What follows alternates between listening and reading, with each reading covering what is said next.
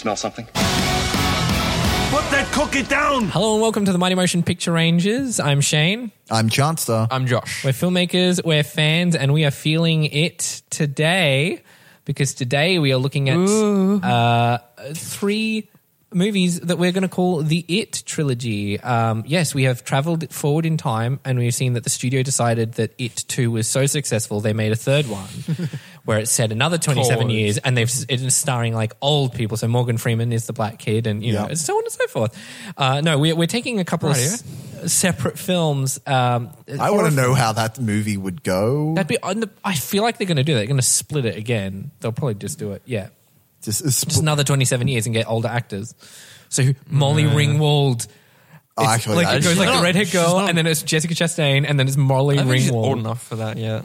Molly Ringwald? Yeah, she's rocking 70. So wait, how does she have to be? So she's what, 12? She's in Riverdale, isn't she? No, is she? God, yeah. I fucking hate that show. Yeah. Okay, well then, Carol Burnett. Is that old enough for you? 102? Yes, Shane. Can you see Carol Burnett running from Pennywise? And he's just like... Yeah. And then she just dances with him and she solves it all with her laughter. I'd watch the shit out of that. Anyway, the It Trilogy. Anyway, so the It Trilogy, and we're looking at horror movies in the modern day and how they're sort of looking. So it'll be an interesting kind of take on, because a lot of people talk about horror movies, but we're kind of looking at it through the lens of three very specific and very different movies. But we'll get to that in a moment. All with it in somehow related to it. Yeah, well, they have it. All three of these movies have it in the title, which is... Not It from the Stephen King Pennywise, that monster. It's just It in the title. Just the word it, I-T. Yes. How do you spell it, I-T? We said it. We said it again. No, yes. The Knights Who Say Ni. Oh, Ni. Yeah. And they can't say it. Yeah. I don't think you gave him a chance to think about it. You're just like, you don't get it. I expect people to get references. Slow. I expect people to get references. In a 0.5 of a second. 0.5 of a second. Any slower and get the fuck out, you know.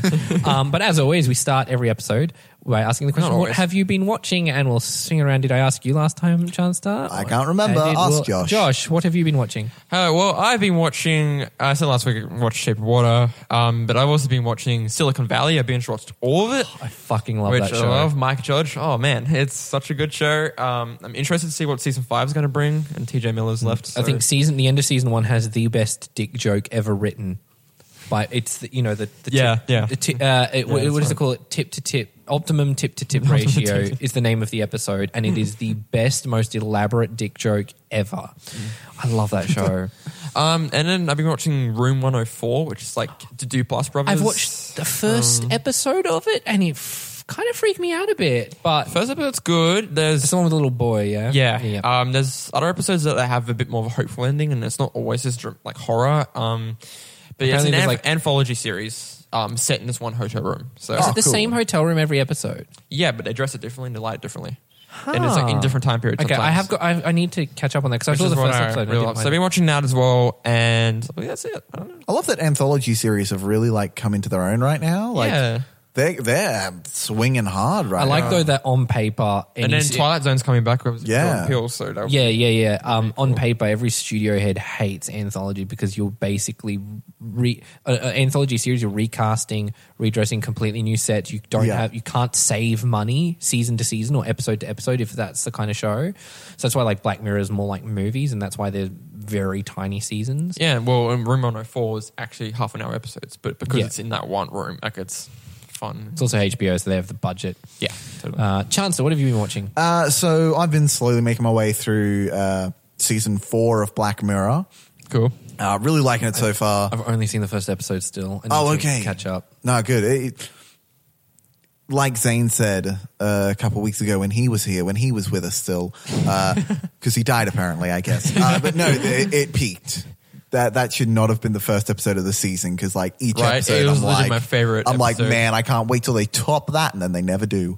But I've also... Are they different enough though? Because what I loved about season 3 is that, like, I think Nosedive is the best from a technical and writing standpoint, but I like that like San Junipero was so different to it that it was like its an own episode thing. like San Junipero, Hang the DJ in it, which is probably one of my other favorite ones. I keep hearing about this. Everyone DJ talks about episode. Hang the DJ. I haven't seen it yet. Spotify with dating is like the the gist of the shtick of the tech behind it. Yeah, Ooh. it's like Tinder Just- extreme. Like, Yeah. Cool. I also finished Dirk Gently season 2. Oh, Dirk That's the other Gently's- thing I watched. Yeah. Yeah, come on, Yeah. man, get in it. Well- how do you feel about it, Josh? It pains me because the Max Landis stuff is like clouded slightly for I'm me. trying not to focus on that So- because we haven't had details yet. So Yeah, in so I the separated meantime- though. But as a season, I think really enjoyable. It was like, funnily enough, a simpler mystery, but more complicated like outcomes and like endings and interwovenness. Like it was just like, what the fuck? Well, it was funny because I've always said that I like what Max Landis has done with the story, with the writing, with the Yeah. style of the show. But what he got wrong in season Characterization? 1 is the characterization of Dirk Gently. That Dirk Gently is not Dirk Gently. He's fucking Doctor Who. And Totally. this season is so much fucking worse for it. Because like the entire time I'm like, Dirk Gently is this jaded detective who is a scam artist, not a fucking manic pixie dream girl. Come on. But But that's Landis' aesthetic though. That's what he puts out there. And yeah, himself.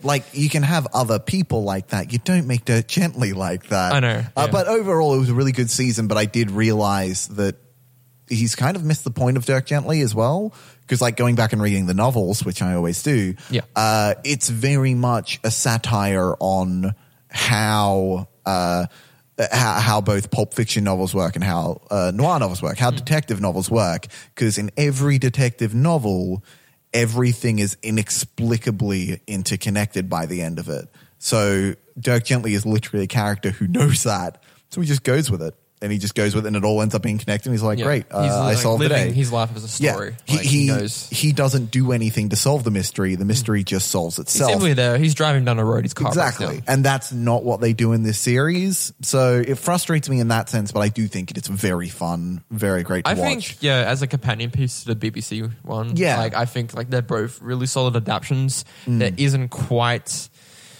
perfect, but I Yeah. believe them two together like is good enough. Yeah. For now. Well, I think there's Elijah no Wood is more. a much better character. Yeah, there's no more. So, and I'm also bummed about that because the way they ended season 2, I would have liked to see Well, more. there could be more, but because the controversy, they just like cut it. Well, yeah, they were working on it, but then it came out that he may have sexually abused people. Good times. And also, I have watched.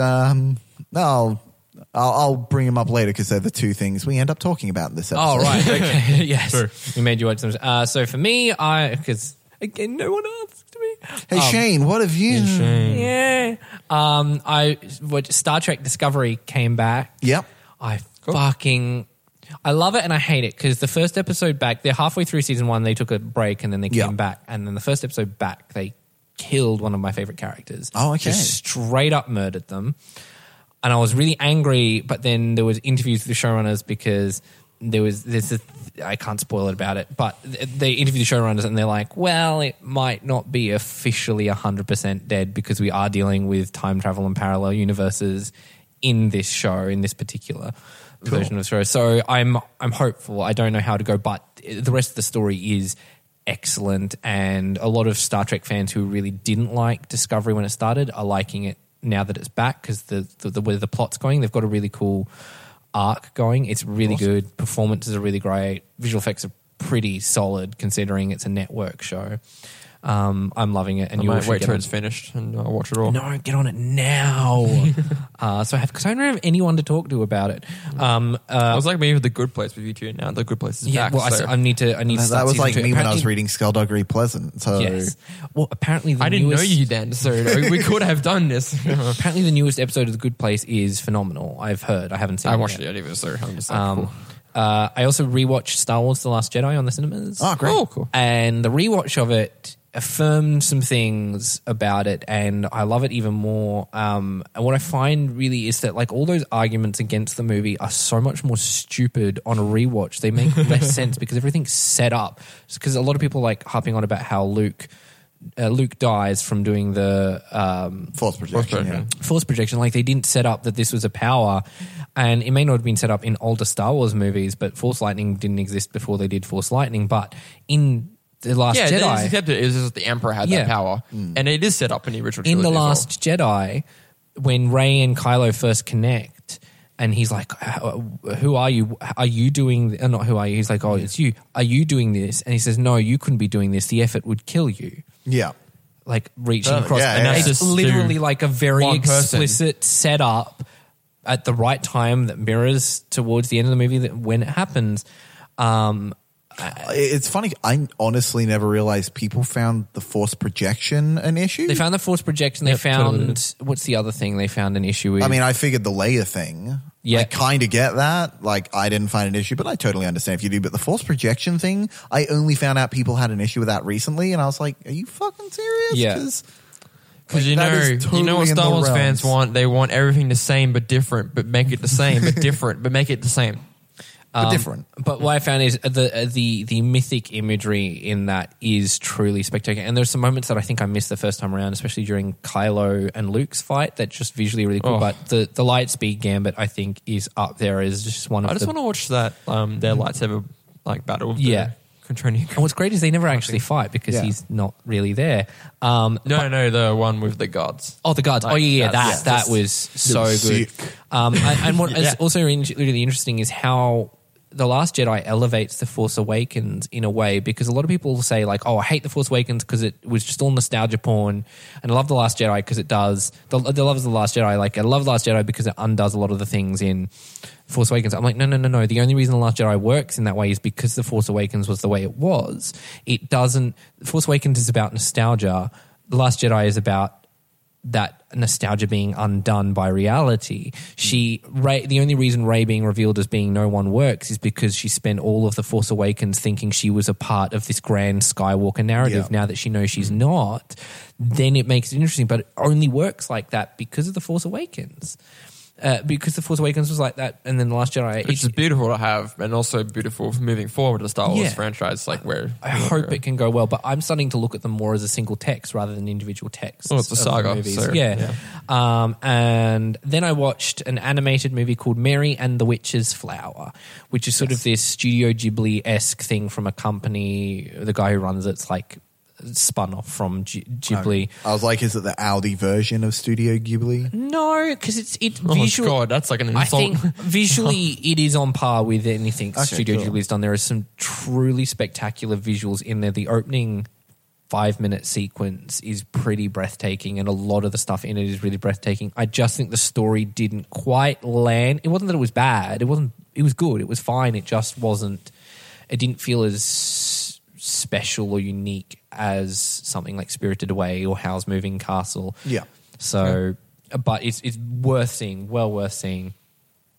Visual, even just for the visuals, because it's a story about a girl who finds this flower that gives her magical powers, and she goes off into this. It's kind of like a school for witches, except there's some stuff that might not be 100% kosher going on, and she has to, save the day. It's really, really good, really gorgeous animation. I would have enjoyed the cinema more if people weren't talking all the way through it. But whatever. Luckily I wasn't there, and I would be really angry. I'm a chronic shusher in cinemas, but anyway. So, main topic of discussion: horror movies. We'll, before we get into the specifics, talk about horror movies for a bit, because horror movies are sort of some of the first movies that existed, or the first ones that tried anything other than. So there was. What is it? I was listening to Del Toro talk about movies, and he says movies were kind of first. There was the document, and then there was the expression. So there was, the train arriving at a station, workers leaving the factory. Totally. And then there was Georges Méliès, who was doing these imaginative things, and horror movies were some of the first ones. So you have like the Cabinet of Dr. Caligari is known as this big one, and Nosferatu. Yep, and, totally. And then into the 30s, you got like the Universal Universal Cinematic monsters. Universe. Yeah. So what are you guys' thoughts on horror and horror? I personally love horror movies. I love the way that you can watch a horror movie from a particular time, and you can see like how it's a snapshot of how that time felt about the world. Yeah. So like They're very political movies. Oh, absolutely. Like horror is some of the most political movies possible. And I always love watching how horror evolves. I think more than comedy, more than drama, horror is just constantly evolving. What's interesting is comedy dates super fast. And that's the funny thing, because horror is always evolving, but it doesn't date. Well, it kind of does. Technology date, I guess. dates, but the narrative doesn't. Whereas comedy, I think we're easier to suspend any like dating of a horror movie because of like the Because story. we're film nerds. No, because of not even us. Like in general, it's because like we can appreciate the idea or like the expression of what it is. Yeah. Regardless of if it's dated or not. With a comedy, it's just like, oh, the joke doesn't work anymore. Why not enjoying it now? Yeah. there's a really great BBC documentary series called A History of Horror with Mark Gatiss, Yes. which I Yep. watched. It's really Great. he just kind of I mean, it's not the full complete horror history, but it's a really good sort of Stuff he likes. stuff he likes, and he admits that straight up. He says this is going to be, because he's a huge fan of horror, he says this is going to be my exploration of my favorite sort of stuff. But he goes through kind of the relative history of the horror genre in cinema. But it's really interesting because like horror movies are surrounded, like they're about fear, which is such a primal emotion, I think, which is why comedy is very idiosyncratic. Like someone may find someone taking a shit funny, whereas another person won't. Toilet humor or intelligent humor, and whereas horror is kind of, if it's We know it, all know what it feels scary. like to be scared. Yeah, that's exactly right. Today, I think it's a bit of a mixed bag with horror. Although it's like the most consistent box office winner. Like a lot of people complain about horrors, but there basically hasn't been a horror movie that has tanked in a long time. Everyone will say Crimson Peak. Crimson Peak is not a horror movie. It is a gothic romance. I find it funny how like I have a lot of people. I know a lot of, like Chanel. She hates horror films. Getting her to watch these ones with me over the past 2 nights. Did she actually watch them with you? She fell asleep during the second one. But It Follows, she stayed the whole time. It was... Was she creeped out? No, she wasn't. And I think that's because I was trying to make it easier for her by making jokes the entire time. Oh, yeah.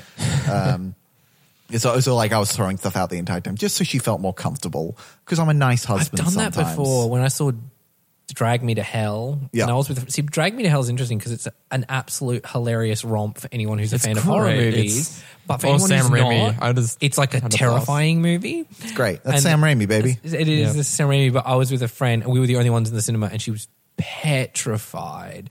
And I just had to keep like making jokes or cracking things so that she wouldn't feel as scared.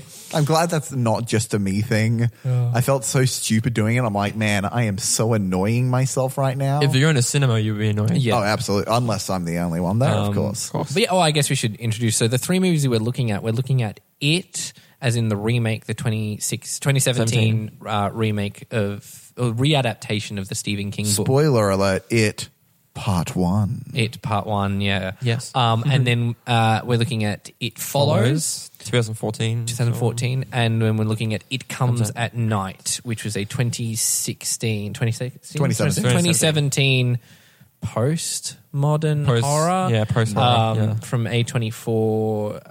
And we're looking at how because they're all 3 are billed as and relatively advertised as horror movies, but they're very, very different approaches to the same genre. Mm-hmm. So I guess we'll call them the It Trilogy. So I guess we should start with the main one, It. Yes. Yeah. With the Stephen King, which I'm going to classify it here, but it's not like a set rule. I'm going to call it like pop horror. I see that, It's like pop horror. It's made for the mass consumption. It's made for big audiences and stuff. So let's talk a little bit about taking It. what's big right now, which is 80s nostalgia, and then injecting that into the story, but quite effectively. It's not like hitting you over the head. Yeah, as what's well. interesting with the No, nostalgia he was thing... the new kid from the block. What's interesting with the nostalgia thing is because the book is set in the 50s, not the 80s. But the TV movie with Tim Curry that scared everyone into hating clowns came out in the 80s, I'm pretty sure. It came out in 1990. 90s, but it was still set in the 1990? Yeah. Yeah, but It's funny. That's an 80s. So anyone who watched that was an 80s kid. It's funny. It's the book's the 50s as kids and 80s as adults, and then the Tim Curry ones, they're 60s as a kids, and then the 90s as adults, and then now it's like the 80s, and then probably the 2000s as an adult. So. We missed a decade, guys. See, that's the interesting when it's on the cusp of the thing, because I realized the other day, I'm like, well, like you know how they say, oh, the 80s was this fashion, 90s was this fashion. It's not like at literally on like New Year's Eve in 1989, everyone just gives up all of fashion and music trends and starts something completely fresh. There's like it's ingredients. It's never like a set I don't know. thing. I remember with turn of millennium, I was like, as soon as that first firework went off, my cap just went backwards, my hair parted in the middle, and I was like, whoa. You got an iPod. And I got But yeah, so it, I think, as opposed to the other two movies on this list, it is the only one that's based on IP, intellectual property. yeah. Yep. I think it comes with that very Raimi-esque horror. I think Sam Raimi kind of has a lot of that pop horror in him where it's funny. The comedy, I mean, these other two ones are played pretty straight. There might be a laugh or two in it. It Comes at Night doesn't have any laughs. But whereas it has like these wildly humorous moments. It's the tonal shifts in it, I think, are made there to keep that sort of... And it's quite ingrained in the character of Pennywise as well. Yeah. Well, it was great. What was great about it, from like an audience point of view, was that was one where I didn't have to crack jokes the entire time. My wife was enjoying the movie, which is very rare for a horror. She didn't like Gremlins. She is wrong. I think it's interesting too because it's set in this very hyper real world. There's a lot of stuff that doesn't as opposed to these other two, which are very almost grounded in some kind of reality. Also, it's very wild. It's very out there. There's a lot of exaggerated things. The dialogue is even really exaggerated. Yeah, well, the world that we know, that we introduced you, and that we know the film that like established us in that world, it's like it's very haunted and like strange and like it's using a lot of that iconic imagery, like that haunted house. Yeah. The clown is such an iconic thing in horror now. But even what's the other kid afraid of? The leper who's like a zombie-esque thing. But it's like all the parents seem to have an agenda and like they just don't. You just don't know what's really going on in the town. Yeah, like I take that scene where the library scene, which everyone sort of raved about it after the fact. I spotted it on the first time I saw it. I'm like, why is that happening? It's where there's a librarian just standing watching the kid as he reads the book. Yeah. And it's genuinely one of the creepiest things because it's never addressed, it's never explained. You're like, what is going on? He never sees it really. But I think it is very much made to reach a huge audience. I mean, it's R-rated, kids get their arms chopped off and everything, but as far as horror movies, it's made for as wide an audience as possible. What are some sort of similar kind of movies you reckon like that? Golly. I'd argue the Saw franchise. Yeah, because I brought about like the torture porn type. Yeah, it's very new age. But these are like Eli Roth's kind of like trying to recapture like Cannibal Holocaust, like 70s style as well. Like, didn't he do a remake of Cannibal or something? No, Green Inferno. Green Inferno. That's not a remake. Which is his take on SJWs, apparently. Yeah. It doesn't make any sense in that context, but whatever. Man. But it's full of, it is full of jump scares, which is sort of the thing. A lot of people are kind of rage against that as a trope in horror. Insidious or the Conjuring films may fall closer. I'd put Insidious in this, in pop horror, and I'd put The Conjuring in sort of the realm with It Follows, which is more of a traditional horror thing. Fair. Yeah. Oh, you know what we were talking about earlier? The Omen remake. The Omen remake I see as pop horror. It has jump scares galore, and it's a beat for beat same remake of the first film. Haven't seen either of them. Or the remakes and the original was like Friday the 13th and like Friday the 13th. But Nightmare on Elm Street, the original one, I'd put as pop horror easily. But I wouldn't put the remake as, I don't think. Actually, yeah, because he's a The remake tried to do the grittier thing. Yeah. Oh, in fact, same with Evil Dead. Yeah, 100. Oh, that's a really good example. I think that really worked because I love the remake. Sort of. But the original is that pop horror. Are they still going to cross that over? Because they said they were going to. Of course not. They've got Ash vs. Evil Dead now. I think they were planning on doing that as movies, and then when the show came along, they're like, "Oh no, we got this. Let's just do this." Well, I know it's disappointing, but we got Ash vs. Evil Dead, and it's the best. I know, but we can put her character in it. Hey. And I think as far as pop horror goes, they're usually the bigger budget stuff. Absolutely, as well. I mean, for horror, it has $35 million budget, which is crazy because it's a very big movie. How they did it on 35 is kind of a little baffling. But most Blumhouse does it, right? I mean, not specifically that, but Blumhouse does pop horror. Yeah, most of their stuff. Because I'd say- I'm thinking Truth or Dare, and I'm thinking, you know what? Actually, I'd put Get Out as pop horror because it's not in the content, but in the form. It's using the form of pop horror. It's there's the opening. There's sort of the prologue. Yeah, of it's a cold open.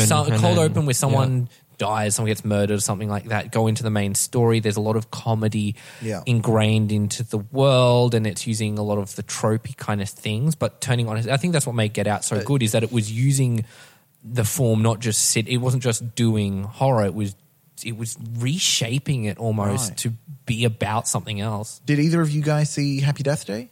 Yes. No. Okay, Pop horror. did? Yeah, that's pop horror. Easily pop horror. That's a movie where I can't see how anyone would find that movie scary, but it was fun.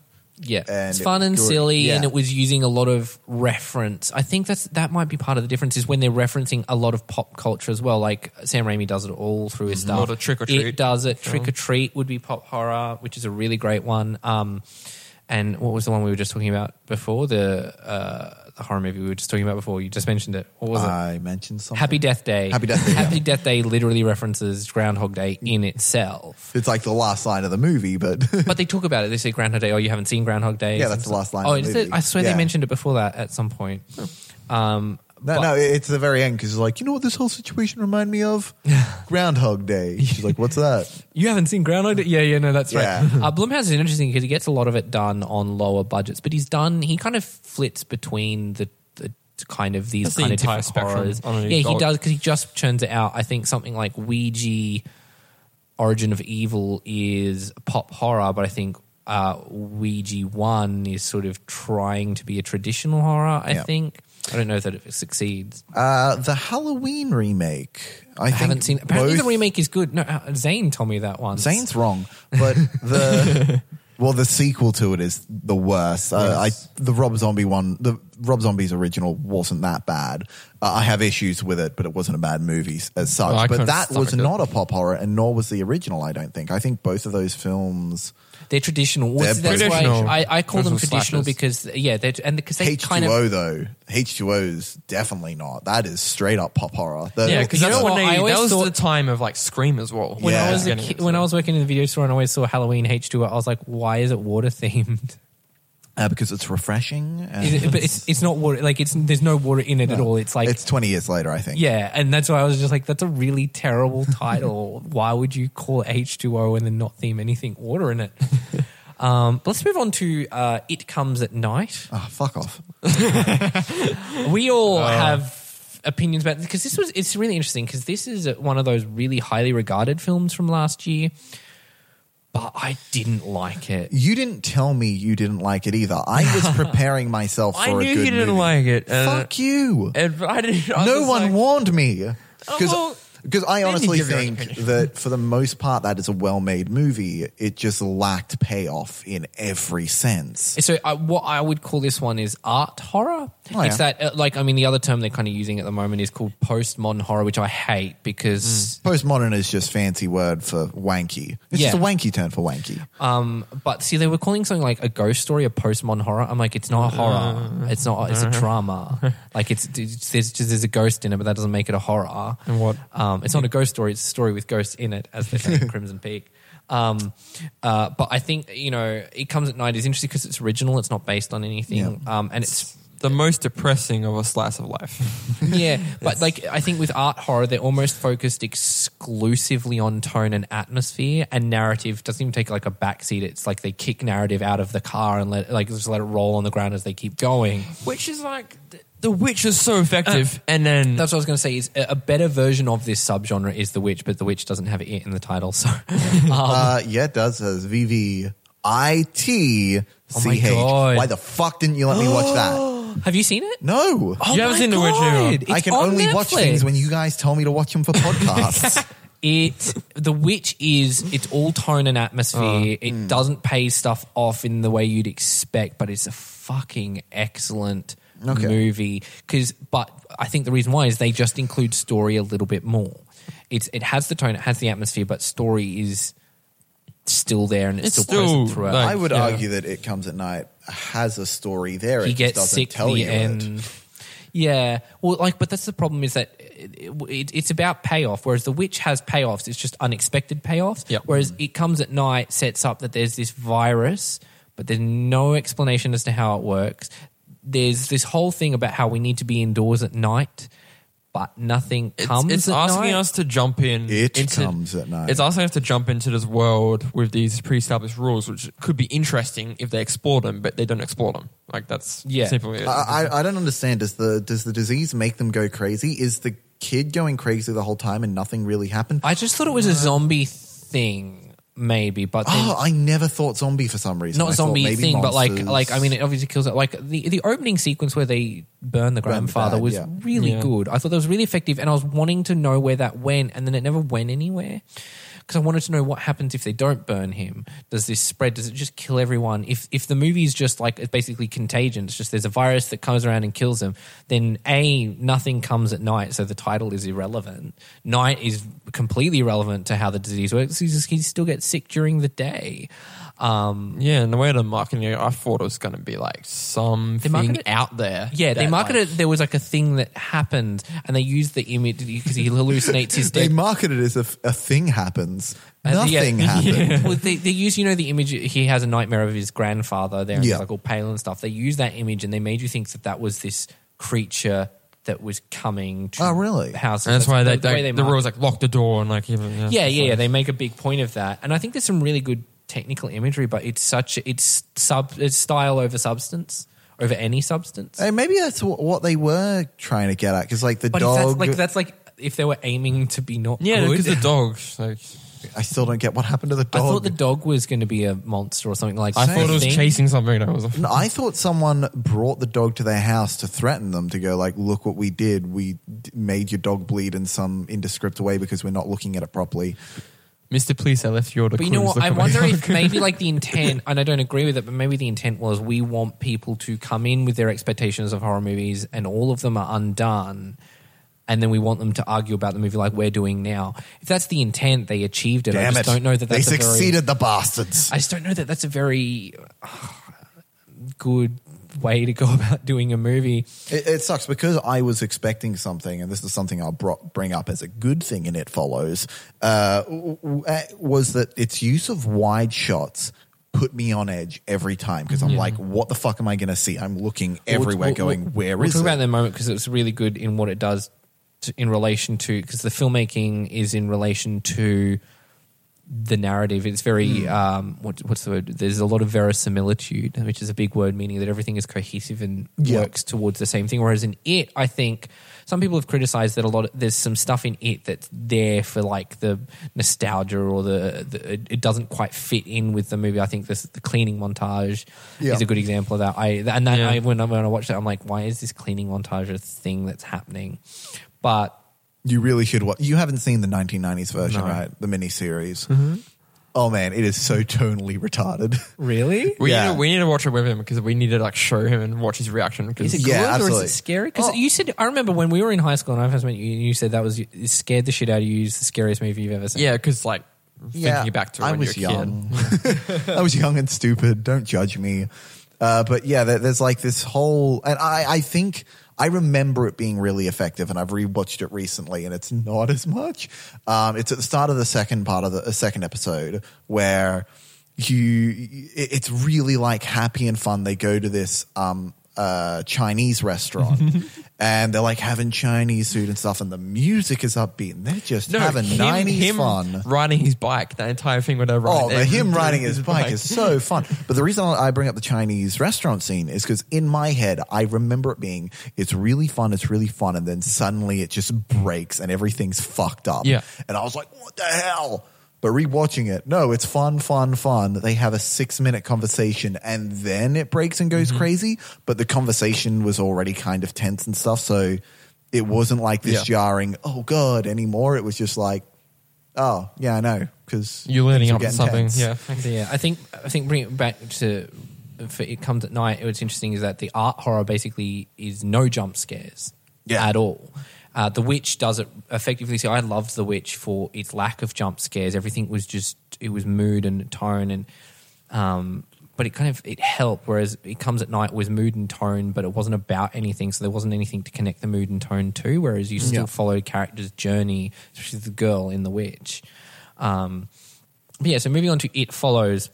Yay. Which is what Thank we're going to fuck. call traditional horror, which to me it sits as a good blend of the two. There is a lot of form work going on, but also the narrative is there, and the narrative is usually pretty strong. Yeah. It follows as original. It's not based on anything. And a lot of those movies like Halloween and The Conjuring is based on their life and their case files, but it's not like there was a book, The Conjuring, that they are adapting. Yeah. And yet it has these kind of movies have these iconic touchstones. You talk about those wide shots? So I just yes, Yeah. They were amazing. And yeah, they were in It Comes at Night, but they had no payoff. The very first shot of the movie and how it works, and the camera just follows her. Yeah, it just follows her. cool, And, isn't it? it was What I fantastic. think was really great with It Follows, and the reason why those wide shots work is like It Comes It at Night. sets There's up no what reason you're for it. looking for. Yeah, because in It Follows, the creature is that it could be anyone. It could be anyone. It could be anything, and you're it's just looking for it walking. And so everywhere. you're looking for something walking towards the main character. And I love that beach scene. The Yeah. beach scene. I'm like, Oh, it's there. Turn See, the fuck around. That is one of the most. That is how you do horror, because that was one of the most tense things, and it wasn't a jump scare. It was building up, and then you just cut to it, and there's I nothing love there. to cut to it. There's nothing there, and then her hair goes. Hair goes up, Yeah. and it's just And it goes up for a little bit, and then it goes. Yeah, It was so good. so well done. Also, earlier in the film where they were in the bedroom and then they open the door, nothing there. You're expecting something there, and it's just like there's an empty space in the hallway, and you're like, ugh. And then when it walks through, and it's the big tall dude, and I'm just like, no. Oh, that was horrifying. It was So well terrifying, done. and I love the imagery using the naked old woman Yeah. at when she's first introduced to the creature. yeah, I thought it was such a well designed. I think the only issue people have with It Follows is that it occasionally breaks the rules it sets down for the thing. Like, why is the creature standing on the roof? Yep. Yeah. Okay. Because cool. it should always be following. Yeah. And then also in the cinema when he's like, oh, there's the girl smiling at us in the yellow dress. Like, A, why is she smiling? B, why is she standing still and not heading towards him? Yeah. Like, there's moments like that where it kind of breaks the rules of the creature. But I always thought I'd love to see a sequel to It Follows. And what you do is, I think, have I pitched you this idea? No. You do, it's a threesome and it splits the monster into two. Oh, cool. And I thought that would be really cool. And you call it like It Still Follows or It Always Follows. Or It Follows with a threesome. Surely the threesome should be part of the third movie. No, because what you maybe an orgy splits it into multiple things, but yeah, so it Two of It splits it into two, and then what you could do is you have the original curse that's still following the line of the people, but then you can also have this like secondary version of the curse where you can actually maybe figure out a way to defeat it permanently Break or something it, like yeah. that to break it properly, and then the third movie would be about tracking the curse back to its origins, to where it started. Because that is something that I fucking loved about the movie. And I'm glad it didn't explain it, but I so badly want to know what are the origins of this monster. I know. What I like about this kind of traditional horror is that they're very big on the mythology and building a mythology, like Halloween, Friday the 13th. Friday the 13th. I haven't actually seen them. Oh, Which is really? very terrible. Man. They're not as good. It is so They're- deep on mythology that like its mythology Space. goes up. I've told you about the 9th movie, right? No. Where Jason Goes to Hell? Yeah, where the first scene is they blow Jason up with a bazooka, and then the coroner eats Jason Hart, and then he is Jason, but you only know he's Jason if he's seen in a mirror. But Jason's like a slug inside him. He throws up a slug, and that slug can go into someone else. So he's like jumping bodies, just like Jason always has. But the thing is that the reason Jason's never died is that only a Voorhees can kill a Voorhees. So he's got to go find some fucking cousin or something. But to bring Jason back, a Voorhees has to give birth to a Voorhees. So you think that he's going to chase down his cousin somehow, I don't know, fuck her or something. But her cousin's, the main character, her mum ends up dying. And there's like this big fight scene between her and a guy who is Jason, but he's just some guy. But Jason is in her, and he spits out the slug. It goes towards her. She knocks it away. Then it goes into her mum's dead vagina, and Jason is burst forth as a fully grown Jason.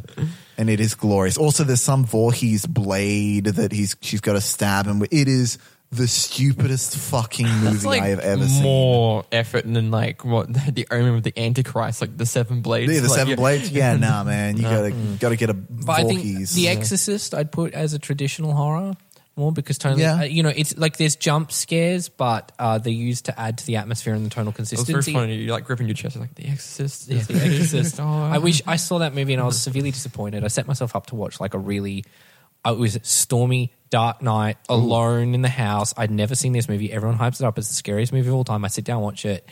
And the movie is called The Exorcist. The Exorcist does not show up until the last 15 minutes for 2 hour and 15 minute long movie. And they spend the whole movie going, what could it possibly be? We need more medical tests. We don't know what it is. I'm like, the movie's called The Exorcist. At no point is the audience confused as to whether or not this is a demonic possession. That is not a question of dramatic tension within the movie because we know it's the devil.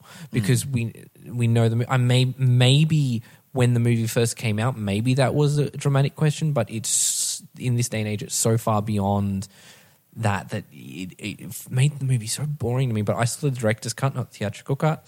I think, did we talk about Final Destination just before? I think Final Destination 1 is a traditional horror, and I think the sequels are the pop horror. Yeah, absolutely. I think it's really interesting because I really quite like number 1. I thought it was about the mythology. It's kind of it follows in the tone and stuff, and they were building on, I guess, the teen horror, someone who fucks first, dies first, and all that kind of stuff. Yeah.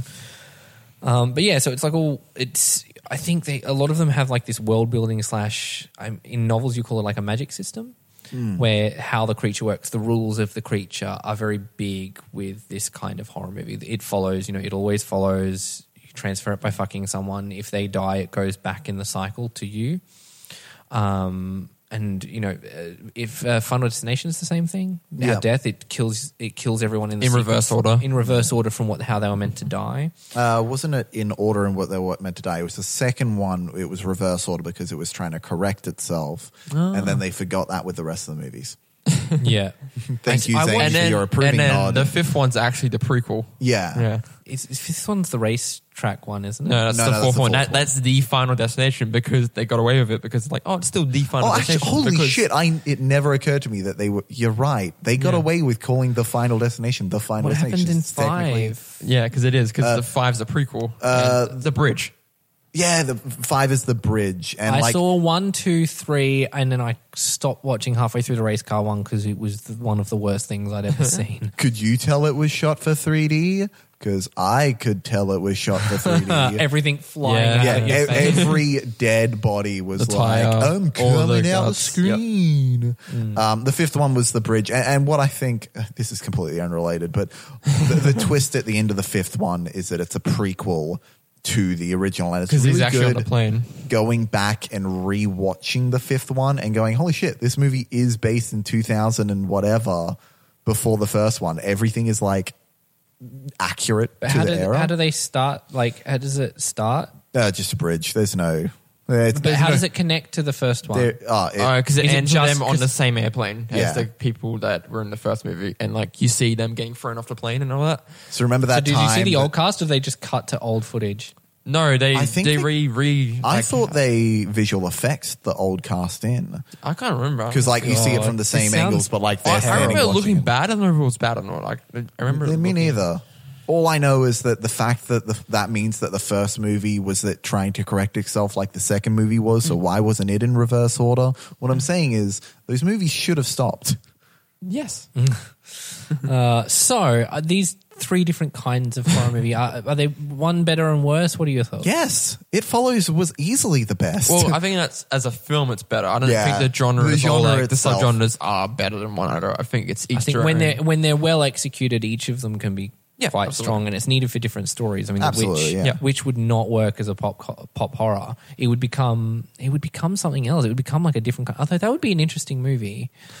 It'd be interesting if you get 3 of the same script and shoot and like make one a pop horror, one a traditional horror, one a art horror. What was it? Post horror. They'll get the same script and shoot it. Yeah, get the same script Yeah. and like with different directors. Yeah. to kind of like change the I story. always love to see that happen, but no one would ever. Yeah, no fund one would ever that. do that because who's got the fucking money? Fund 2 of the exact same movie just to see what would happen. The closest it came was that TV show The Chair, the reality competition show, which was basically Project Greenlight but under a different name because he was on a different. It was the producer of Project Greenlight. He went to the Stars Network, and so they couldn't call it Project Greenlight because that's at HBO. So he called it The Chairs in the director's chair, and it was really interesting. He got some female filmmaker who was like friends with the producers, and then Shane Dawson, the YouTuber, and they got the same script, and they're so different. Zachary Quinto's in it as well as a producer, and there's like a whole thing because Zachary Quinto like hates on Shane Dawson's movie because Shane Dawson does a Shane Dawson thing. It's Just Friends. It's the wild, raunchy comedy, and the girl does like a coming of age drama, like kitchen sink drama. You should watch that because it's very interesting to see, and you just feel like, oh, I know the feels, I know the feels, I know the feels. But they basically give them the same script, and then they go and write it and work on it at the same time, make 2 different movies, and then the whole idea was that the movies get voted on at the end. Yeah. Obviously, Shane Dawson won because he has a huge online following, except I think he made the better movie anyway. Oh, really? A lot of people hate on his movie and they say it's really crap. I think it's not great, but it's definitely the better of the 2. At least it's the more memorable of the 2. I think pop horror will always be the big hit. Yeah, of the absolutely. thing. The Exorcist was the highest grossing horror movie. Now It is now officially the highest grossing horror movie of all time. And those big, a lot of the Blumhouse ones are always huge hits. But stuff like The Purge is like a monster hit. Saw is a monster hit. I feel like the more traditional horror are sleeper hits, where like when they work, and then sometimes they'll tank. Yeah. And then finally the art house ones. Struggle. Yeah, always. Big time. Very limited releases or very limited releases. The traditional ones always do okay, though. I don't know. Sometimes I don't think they ever bomb, but they're usually doing traditional horrors on smaller budgets. Yeah, exactly. I know The Conjuring was 30 million, which was pretty big for a horror movie, but James Wan had come off creating the Saw franchise, so they're and Insidious, and they had Insidious. faith in them. Insidious is interesting because I liked number 1. I absolutely fucking hated number 2, and number 3 was just very it didn't do anything for me. First time director, it was like Lee Winnell, but he should be. I felt he should have been better than that. He wrote. I was going to say Lee Winnell is in Saw. Co-wrote Saw with James Wan. They're good friends. And you wrote They're all Insidious. Australian too. Woo! Yeah, woo. And we just bagged But them they're out. from Sydney. Fuck them. Ugh. They were going to make Spearing Saw. Brothers for the win. They were going to make Saw here in Australia, and then no one would give them the funding. Yeah, so they went to America. So went to They got all the America, and funding. then in Australia is kicking themselves that they didn't have like the biggest horror movie franchise of all time. I think art horror kind of struggles because it's always very idiosyncratic. You either like it or you either like it like Tim Burns likes. A previous guest Tim Burns loved It Comes at Night. It was like on his top 10 list. Yeah. But we all fucking hated it. I really wish we had someone here who liked the film. Who did love it, yeah. I apologize to our audience that this was just a fuck It Comes at Night fest. I'm sure there are people. But they clearly have terrible taste in movies. Yeah, exactly. That's the answer. Well, I guess Extreme, but I guess that kind of wraps up. We might touch on horror again with maybe a different look We definitely later will. down the We'll- track. Yeah, horror is such a pervasive genre and everything, and we're all huge fans of it. I think we went to do a horror night at Halloween, and then it ended up being not quite a horror night. We watched Red Eye. Oh, that's a thriller. It's a thriller. we watched Red Eye, and then we watched Tucker and Dale vs. Evil, and then I showed you guys Green Room, and then you like, Yeah, and then what was the last one we watched? We watched 3, and then we did one more. What was it? The Babysitter. The Babysitter, Oh, yeah. that's a good. Because I think that was each one of us chose a movie, and then the fourth one was something we all wanted. Yes, the Yeah, palate cleanser. No, it's a good palate cleanser. But I think that wraps it up. Speaking of, horror, hell, there's a movie called Red Curtain Hell. Hey. Oh, That I'm I going to cut that trailer to made. make it look like a horror, like there's something outside the entire time. and then it's just like a comedy. My feature film Red Curtain Hell is available on demand, and we have a Here it is, baby. Yes, we have a very special code for listeners of our podcast. It's available on vimeo.com/ondemand/redcurtainhell. And if you use the code Picture Rangers, you can get 20% off your purchase. It's available to rent or buy, so you don't have to keep it forever. There's blooper reel. There's behind the scenes. Is the commentary track up yet? Not yet. What's but it's taking coming. you so long? Because uploading is a bitch. It takes Fair me enough. forever. What's Chance to Fall Off a Ladder? Yeah, In the bloopers. in the bloopers. Yeah. Yes, Chancellor falls off a ladder. Chancellor is in the movie. I wrote and directed it. And it's good fun. It's like a dark comedy about a play going wrong. And there's a lot of horror things in it. I stole from Carrie. I stole from John Carpenter. A lot of it. It's kind of one of those nice mixed bags of several genres. But yeah, so check it out if you're one of our loyal listeners. Check it out and listen to it and let us know what you think of the movie by emailing at us or something like that. But we shall finish this up with our top 5 as we usually do. Mm-hmm. And our top 5 this week is top 5 movies or TV shows with the word "it" in the title that aren't Yeah. aren't horror. So fucking This annoying. is the worst top 5 we've ever done because there is no list online. If you try and Google movies with the You word know what? "it" in Ranker them, came up with like film titles with D in the title and like literally everything but I yes. And I was just like, you piece when of shit. I typed into search and I found it's film titles with the word "list" in the title. yeah, that's what came up for me as well. So But I'll go first. So my because I have honorable mentions. I don't know why you guys struggle. I know plenty of movies with the fuck word "it" in you. it. I've got It Happened One Night, which is a late 30s or early 40s. It's the beginning of the romantic comedy genre. Romantic comedies did not exist before this movie. Stars Cary Grant? No, I can't even remember. Directed by Frank Capra, who's very well known as the corny "It's a Wonderful Life" guy.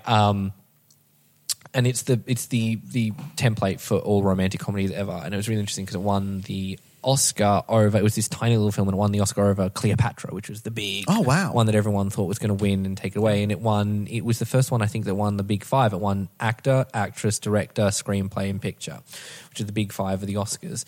I don't love it as much as I love something like His Girl Friday, which is more of a screwball comedy. I think screwball comedies and romantic comedies are quite different genres. The lines are very blurred because they're very similar. But another honorable mention is Wreck-It Ralph. Mm-hmm. Love Wreck-It Ralph. I didn't expect to feel as much as I did when I saw that movie. I thought it'd be like a dumb video game. I saw it very late because I didn't expect much from it, and I regret that. When he's because it was like great. going down and he's punching and he's saying, "I am bad, I am good," I'm like tearing up. I'm like, no, what is happening? And I've got another honorable mention is the IT Crowd, which technically isn't it. I love that TV show. It's fucking hilarious. Richard Ayoade. Yep. But my top 5. So I've got number 5 is Stick It, which is the gymnastics movie, and it is fucking excellent. Fuck, I forgot about Fuck. Have you seen it? Yes, I have. It's so I really like good, it. right? It's so good. Missy Peregrine is the lead, and she's really good. And Jeff Bridges is in Bridges. it. He's hilarious. It's actually a really fun movie. And number 4 is Some Like It Hot. Yep, I'm not surprised. Which is one of my favorite comedies of all time. I think that movie is one of the very few comedies that doesn't date as badly as other comedies does, and considering it's like now 60 years old, it's fucking great. Has, for my money, the best final line of any movie ever made ever. And number 3 is the television show It's Always Sunny in Philadelphia, which I love to pieces. It's very funny. I haven't watched all of it yet, but I'm working on it. Number 2 is Get Over It, which is... I listed this in our very first episode. It's one of my favorite movies of all time, and it's a great teen comedy, and it's really great. And then my number 1 is It's a Wonderful Life, which I also mentioned in a previous episode, which is my favorite Christmas movie. Go Chanster. All right. I'm glad because I think we would have run out of It films by the time we got to me if I didn't go next. So sorry, Josh, going to use them all. So first up, and I saw this was on your list as well, Josh. It's a mad, however many formats. Mad World. I still haven't seen that. Really? I know it's on this, but I love Rat Race, and I don't want to be like, who's this actor? Because apparently it's full of cameos, and I don't want to. Yeah, if I don't get the cameos, is it going to be weird? Probably, yeah. No, okay. No, still As our good. producer Zane is taking note. That was shot on. Because I never found any moment of like weird, but just fucking great. I believe that movie was shot with the same lenses they ended up using for The Hateful Eight. Really? Those The huge same physical lenses? triangle lenses. Yeah, the same Wow, physical cool. lenses. Awesome. So next one is also the IT Crowd. That is an It, because it's hard to find It words, man. Fuck you. The IT Crowd. Just is taking off my list now. Yeah, I know. That took two obvious lists. I'm It's like, the you can't do that. cinematic universe. Yeah. The next one is Wreck-It Ralph as well. Awesome. That, like I said, watched it very late in the game, and I really regret it because that movie was amazing. It was How do you Disney. feel about the sequel? How do you guys feel? I don't see the point of it, but Yeah, I'll I watch think- it. We're worried. If his journey in it is good, I feel like he's not going to have a journey, and that's what's going to kill it. See, he's had his journey. And this is the big problem with sequels in general, is he's had his journey, he's learned, he's a new character. Why change his character? I think that's why we talked about Sister Act 2 a little while Yeah. back and how good that is as a sequel. I think it'll be interesting, though, because Wreck-It Ralph 2 will be the first Disney theatrical sequel since The Rescuers Down Under.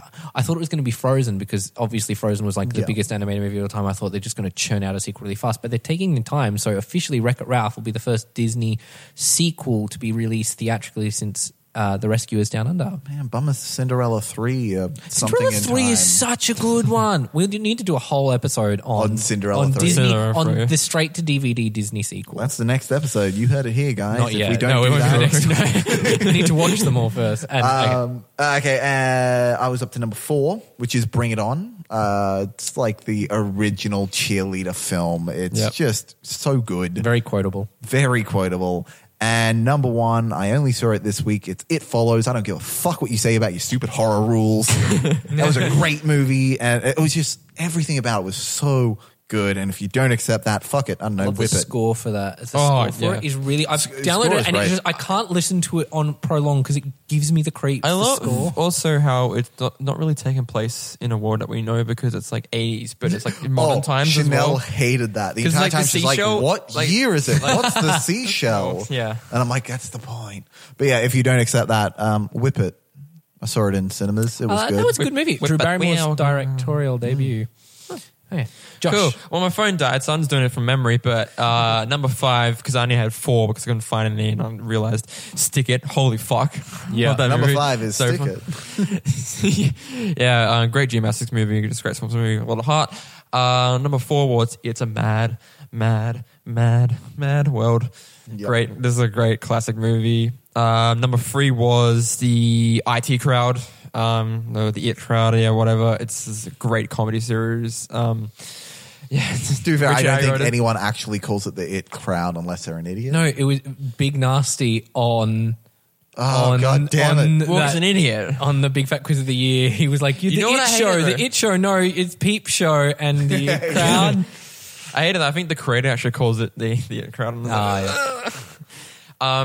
Number 2 was It's a Wonderful Life, Classic Christmas Yep. Tale. I agree with Shane on that. And number 1 is It's Always Sunny in Philadelphia. It's a great show. You need to catch up. And just If you haven't It's seen it, great. the very first episode is called "The Gang Gets Racist." It is one of the main so characters' good. sister brings home an African American dude to the Yeah, and bar, they're all trying acting desperately weird. not to be racist, Yeah. and in doing and then so, Charlie become- ends up trying to date a black woman as well. That show is so absurd, and I love the making of that show and how they did it for no money. Yep, the original pilot It's for the FX. longest running Yeah. live action comedy show of all time. Stupid question. Is it Yeah. like Friends where like each...